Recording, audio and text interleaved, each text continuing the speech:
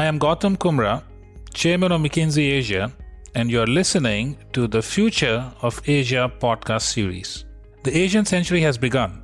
The region is now the world's largest economy. As Asia's economies evolve further, the region has the potential to fuel and shape the next normal.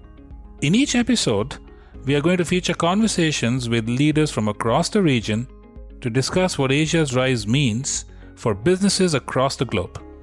Join us.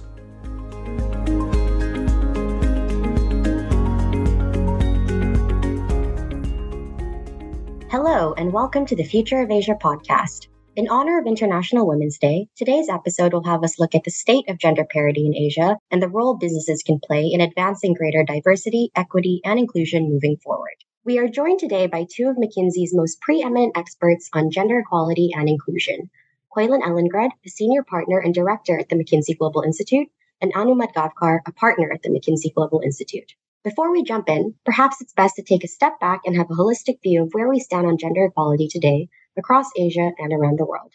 Qoilan, Anu?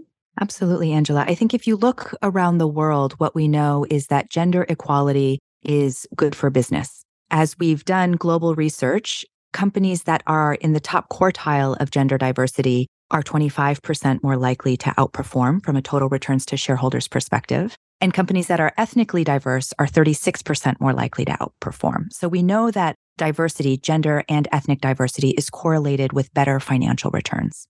We also know that there's a significant opportunity in women matching men's participation in the workforce more equally.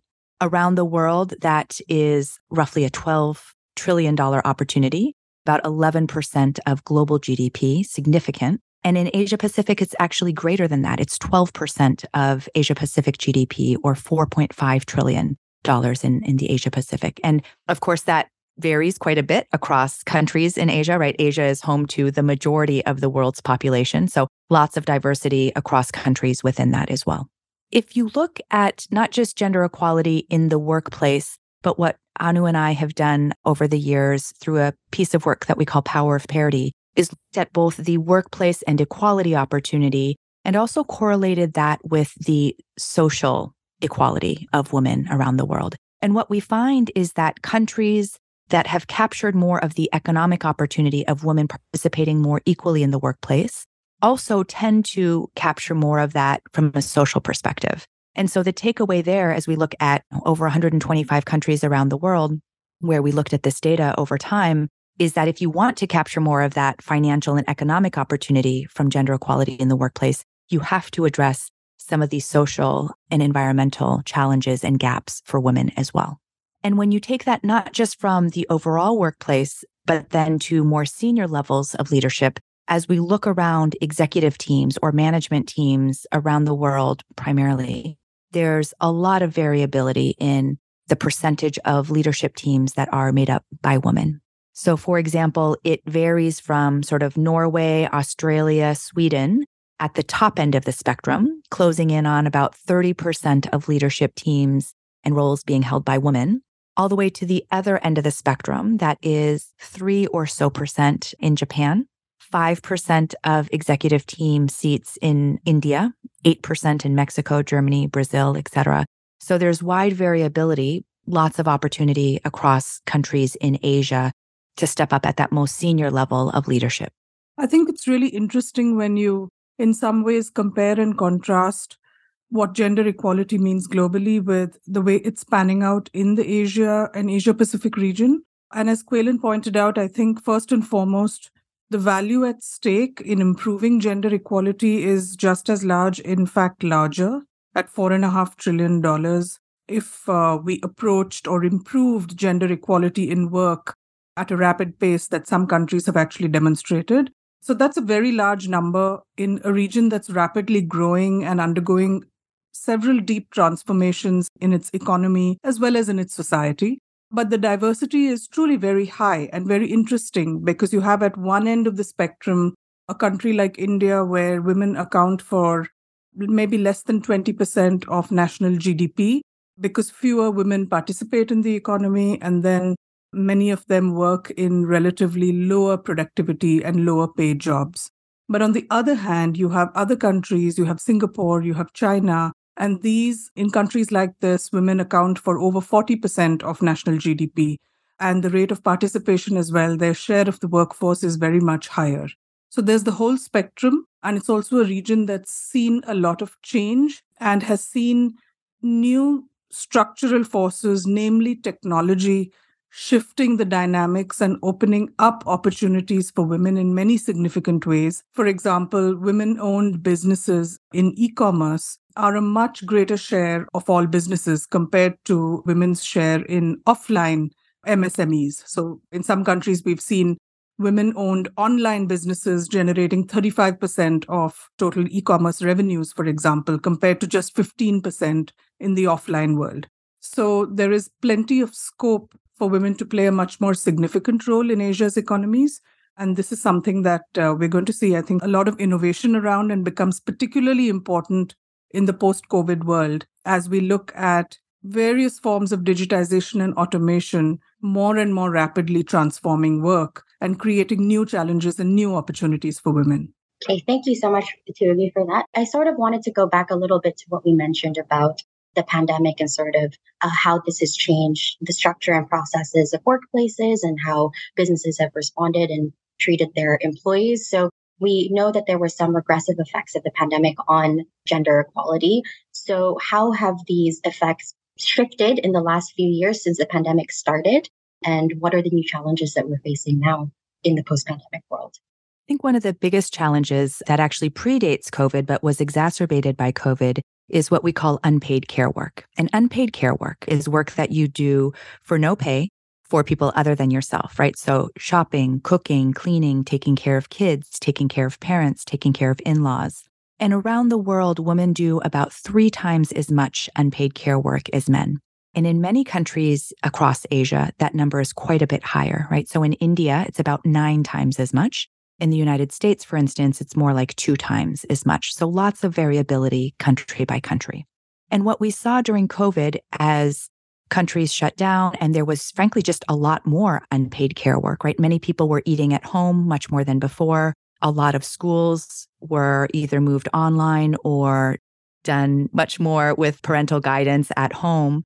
The unpaid care work that needed to be done just increased overall. And if you add to that it was unevenly done before COVID, we just exacerbated some of those gaps.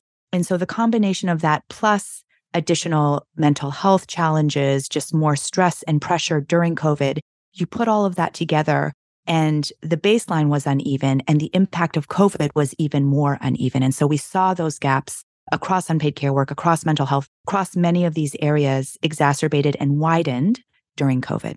And so the challenge now is some countries have seen more women step out of the workforce during COVID than others, not all countries, but in some countries. And how do we sort of regain that ground that we've lost from a workplace and an economic perspective, but also from women's leadership perspective in the workplace, in society, and more broadly?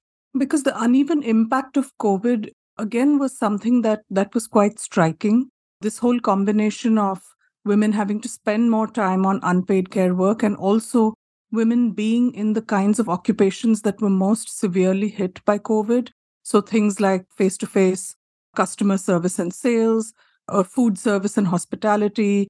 Many of these occupations just were under extreme stress during COVID. And we found that on average, based on data from the US and India, that on average, women were in jobs that were almost 2 times more likely to have suffered job losses during COVID than men were. And while women accounted for about 39 to 40% of employment globally, their share of job losses was significantly higher, over 50%. So it's been a little bit of the 2 steps forward, 1 step back type of scenario or progression for women in the face of COVID. And there is a real opportunity. So on the positive side, I would say that one of the things that COVID has made much more mainstream, much more acceptable, is the norm of more flexibility at work, hybrid work, remote work-based models.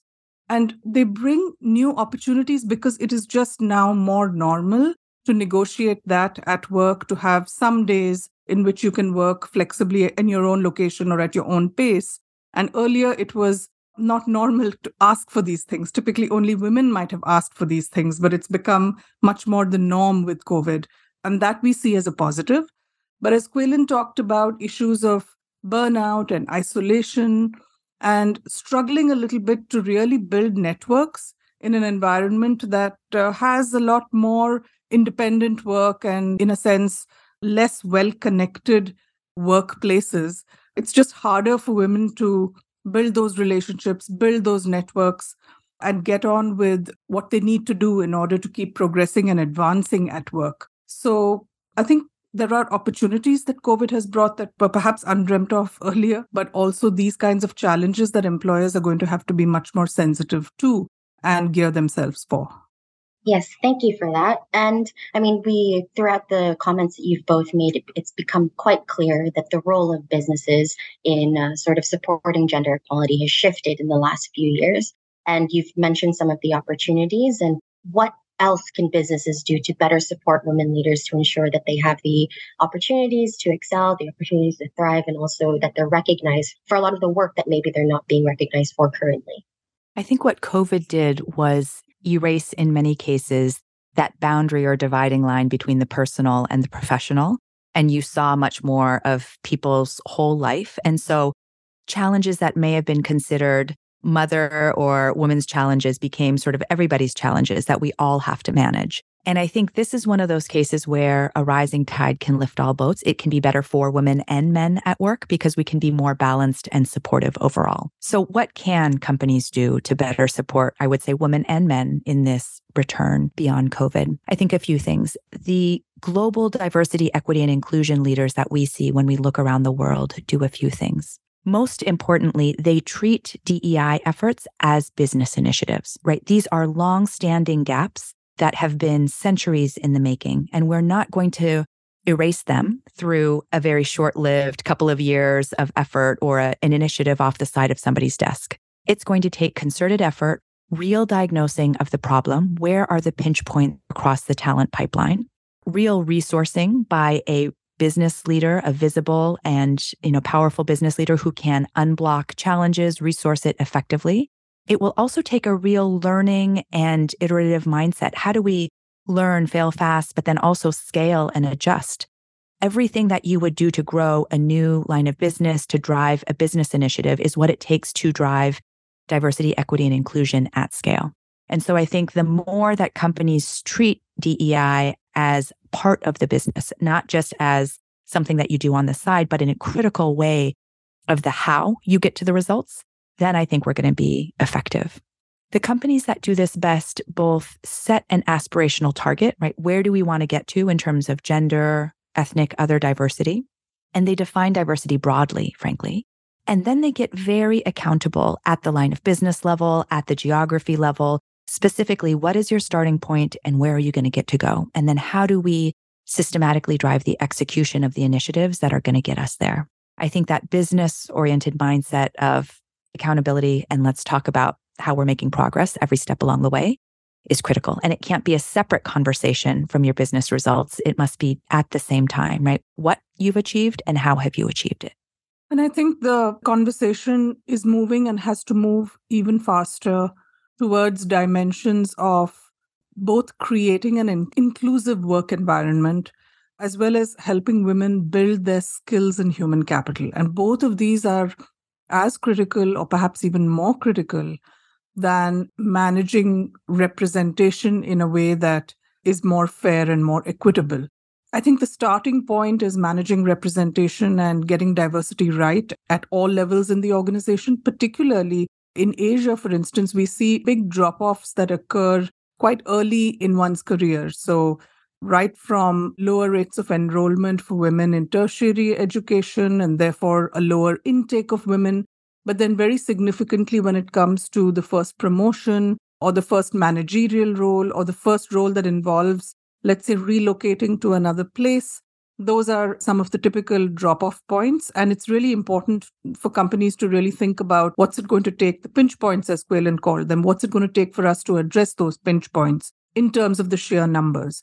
But then beyond the numbers, we come to creating an inclusive environment and really helping women build skills, because these are critical to really harness women and make them be successful exemplars. And it is more and more successful examples of women who are able to take on roles of greater responsibility, are able to lead in positions of leadership, able to lead in profit center positions, not just support functions. It is more and more of the examples like this that boosts the conviction in the organization that this is important for business, this is core to delivering sort of results in business, and it builds allies and stakeholders across the spectrum, then including men in the organization. So creating those conditions are very critical. We see technological change is proceeding so rapidly that the very nature of what one's job is changes year to year. And it's going to be more and more important for women to be able to learn how to work with those new technologies and also manage to make the time and take some risks to try out new types of job roles where they're stretching themselves, they're doing things that they weren't doing before in order to be successful. And this is a little harder for women because women are typically, they face what's called time poverty because there are so many other demands on their time, particularly from all of the family and other care responsibilities that they shoulder. And so with time poverty, it's very hard to actually carve out the time to learn new things or to take the risk of trying out a new job role when you know that you may not have done some of what that role demands. But creating a supportive environment in which women can exercise these choices is going to be critical if we are to reverse the 2 steps forward, 1 step back, and actually make that a much more positive story of opportunities opening up and women actually being able to take advantage of them. I think one of the things that's striking in Asia, but frankly globally, is that women are now outperforming men academically, right? In most developed countries, women get the majority of tertiary degrees, not in every country, but most fully developed countries. That's true in China, for example. But then, as Anu described, that first promotion to manager, we typically see a bit of drop off. And then every single level to senior manager, to vice president equivalent, all the way up to direct reports to the C-suite or executive board positions, we see drop off at every single level.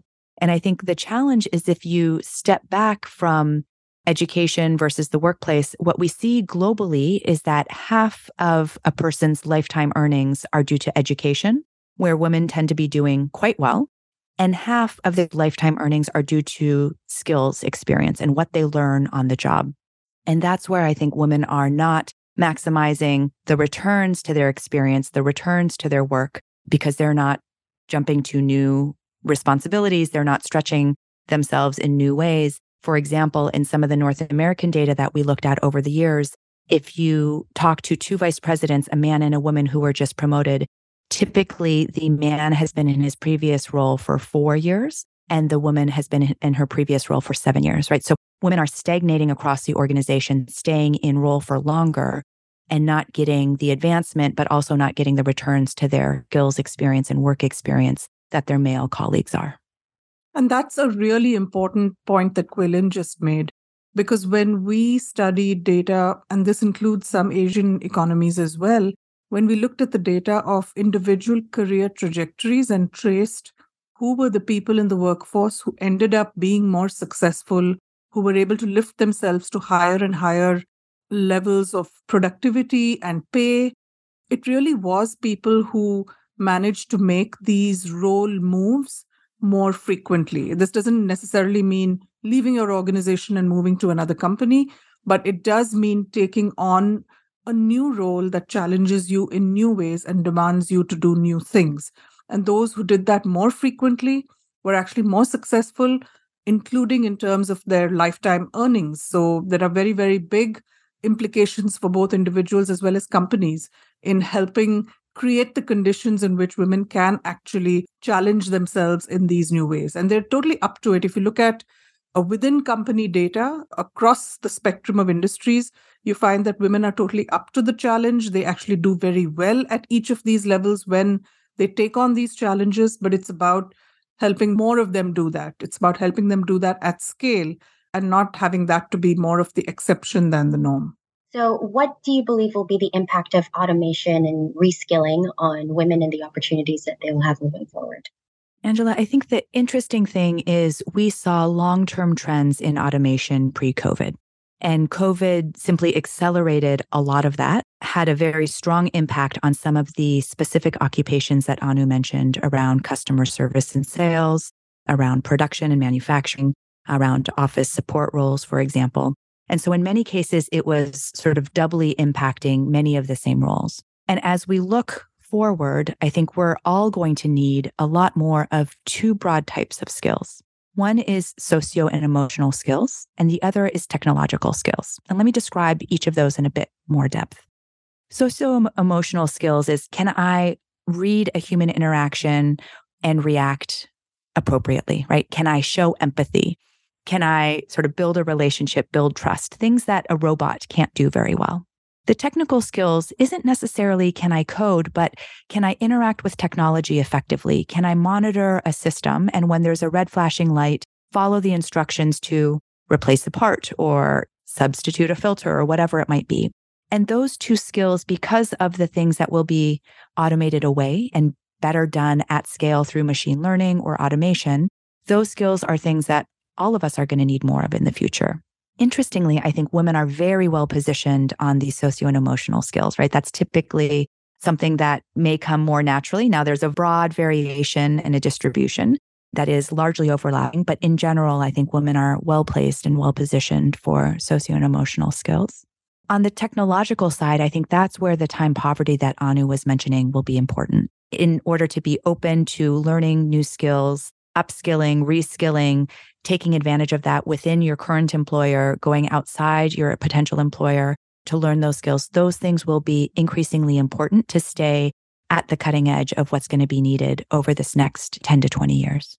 And the numbers of women globally and in Asia who will need to move through this process of reinvention, of learning how to work with technology and transforming what they do, perhaps moving into different types of occupations. So you might have started work, let's say, as a legal aid assistant, but you end up learning how to maintain a database and you become ultimately a data analyst of some kind. So that kind of reinvention or transformation is what is going to be called for over one's lifetime because of these rapid changes in the nature of work and the new kinds of occupations that will come into demand.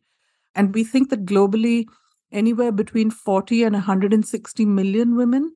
That's a wide range, but it really does depend on how fast technology disrupts key occupations. And that's sort of the order of magnitude of reskilling, upskilling, and deployment into new kinds of work and new kinds of occupations that we're really talking about. And every single country in Asia is going to also have to do this as we go forward. Koilan and Anu, what worries you about the future of gender parity in Asia, and what are you hopeful for moving forward?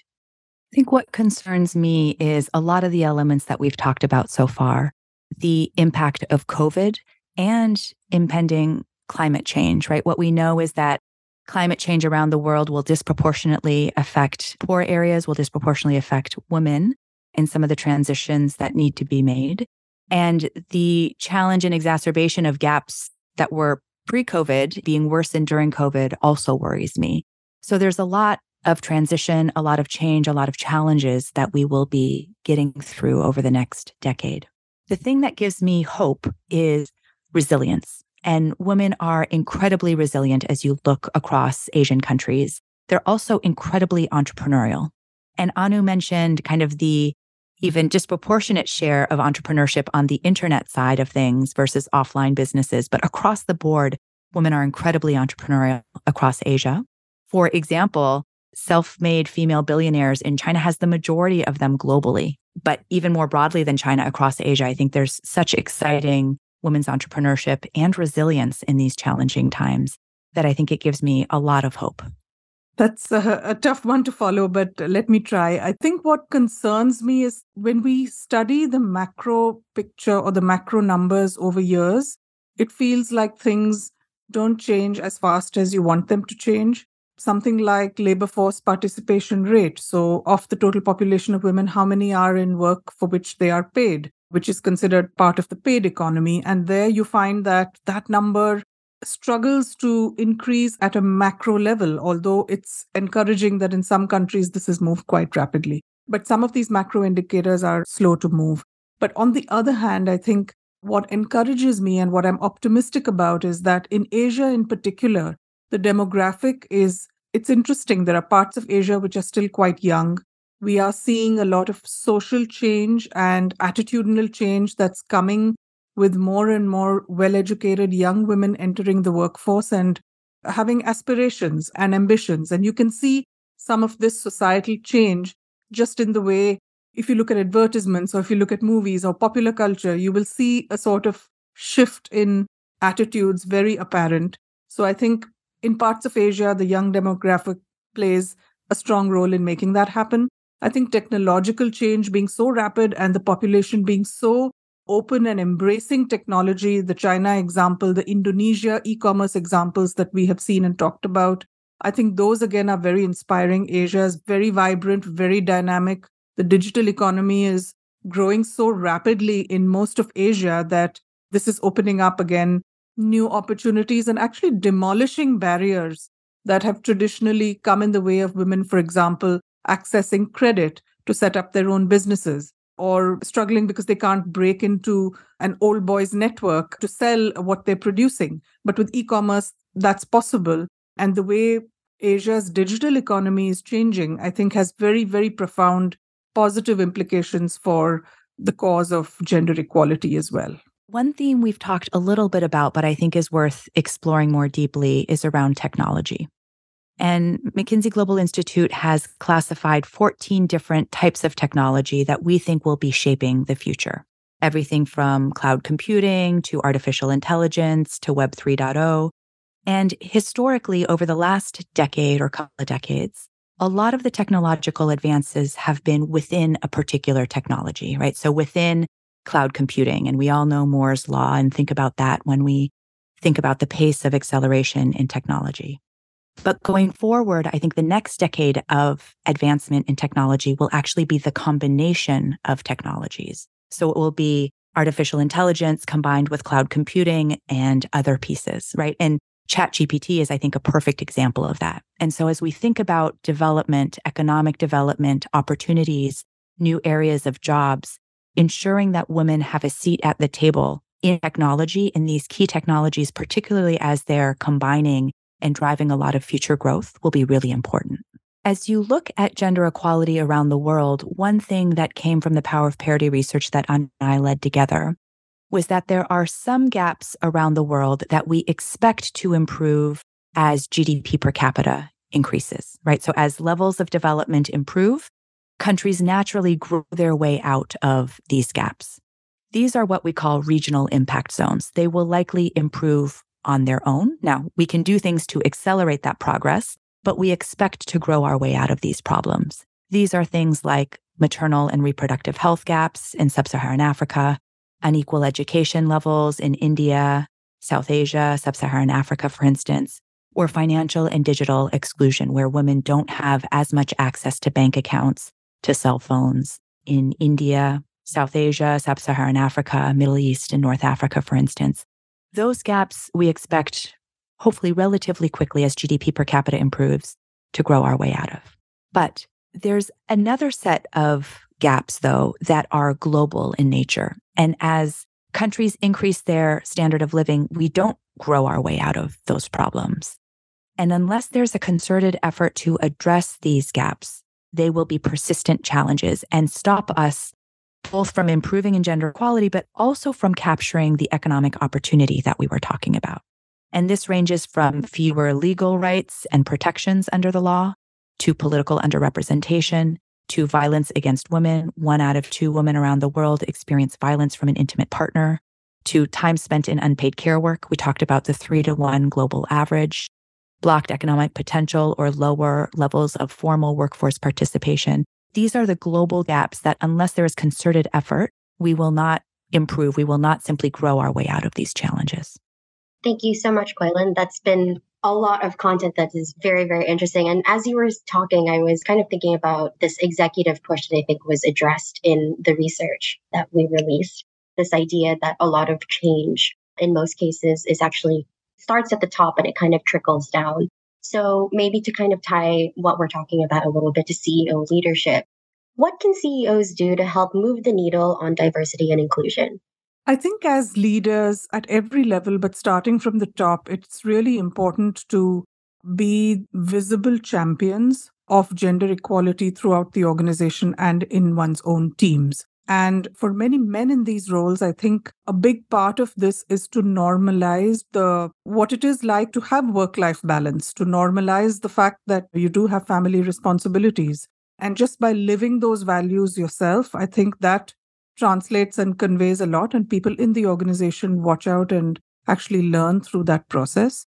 So that's one part of it. But the other part of it is, I think, to very concretely embed a set of goals to support that overall philosophy and a set of processes and practices that promote and enable the movement towards greater diversity and inclusion. So it's not just statements of intent, but it is also backed up by very concrete practices to de-bias at every level and to create enablement for people throughout the organization, to boost autonomy, to boost the capacity of people to collaborate with each other, all in a very de-biased and fair and equitable way.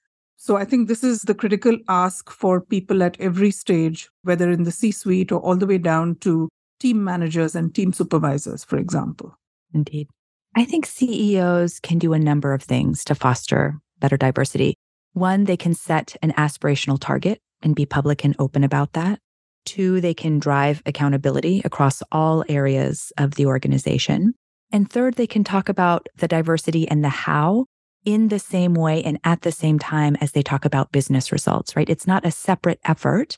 It's the how of the what you're achieving. And I think the more CEOs role model true, thoughtful inclusiveness, the better off we'll be, right? So it's not just a narrow of leadership styles that's successful at the organization, but we're broadly inclusive and accepting of lots of different styles, lots of different backgrounds.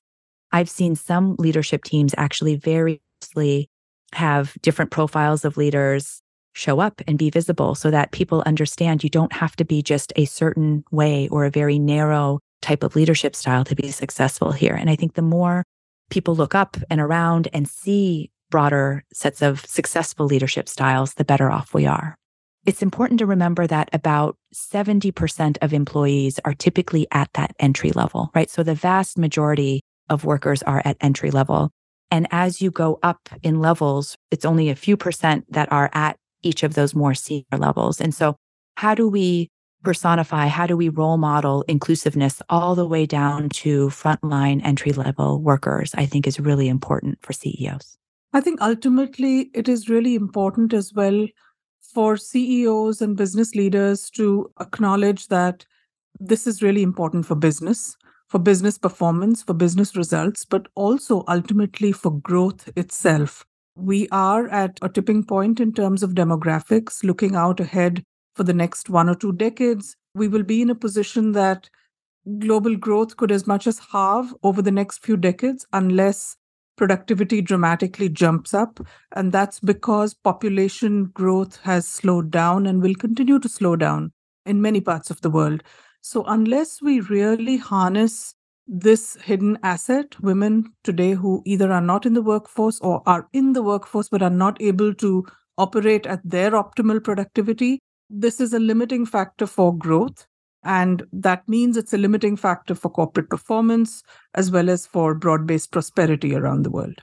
As we look around the world, about half of companies, and this is based off data in the US and UK, but I think it's actually largely representative, about half of companies don't actually make progress over a 5 to 10 year period on gender equality. They sort of tread water and try to place the gender equality that they've lost. And so the question is, how can CEOs and other leaders be in that top half of companies that actually are making progress, and ideally much faster progress than their peers? Thank you, Kweilin and Anu, for joining us today on the Future of Asia podcast. Thank you for having us, Angela. Thank you. You have been listening to the Future of Asia podcast by McKinsey & Company. To learn more about McKinsey, our people, our latest thinking, visit us at mckinsey.com/Future of Asia or find us on LinkedIn, Twitter, and Facebook.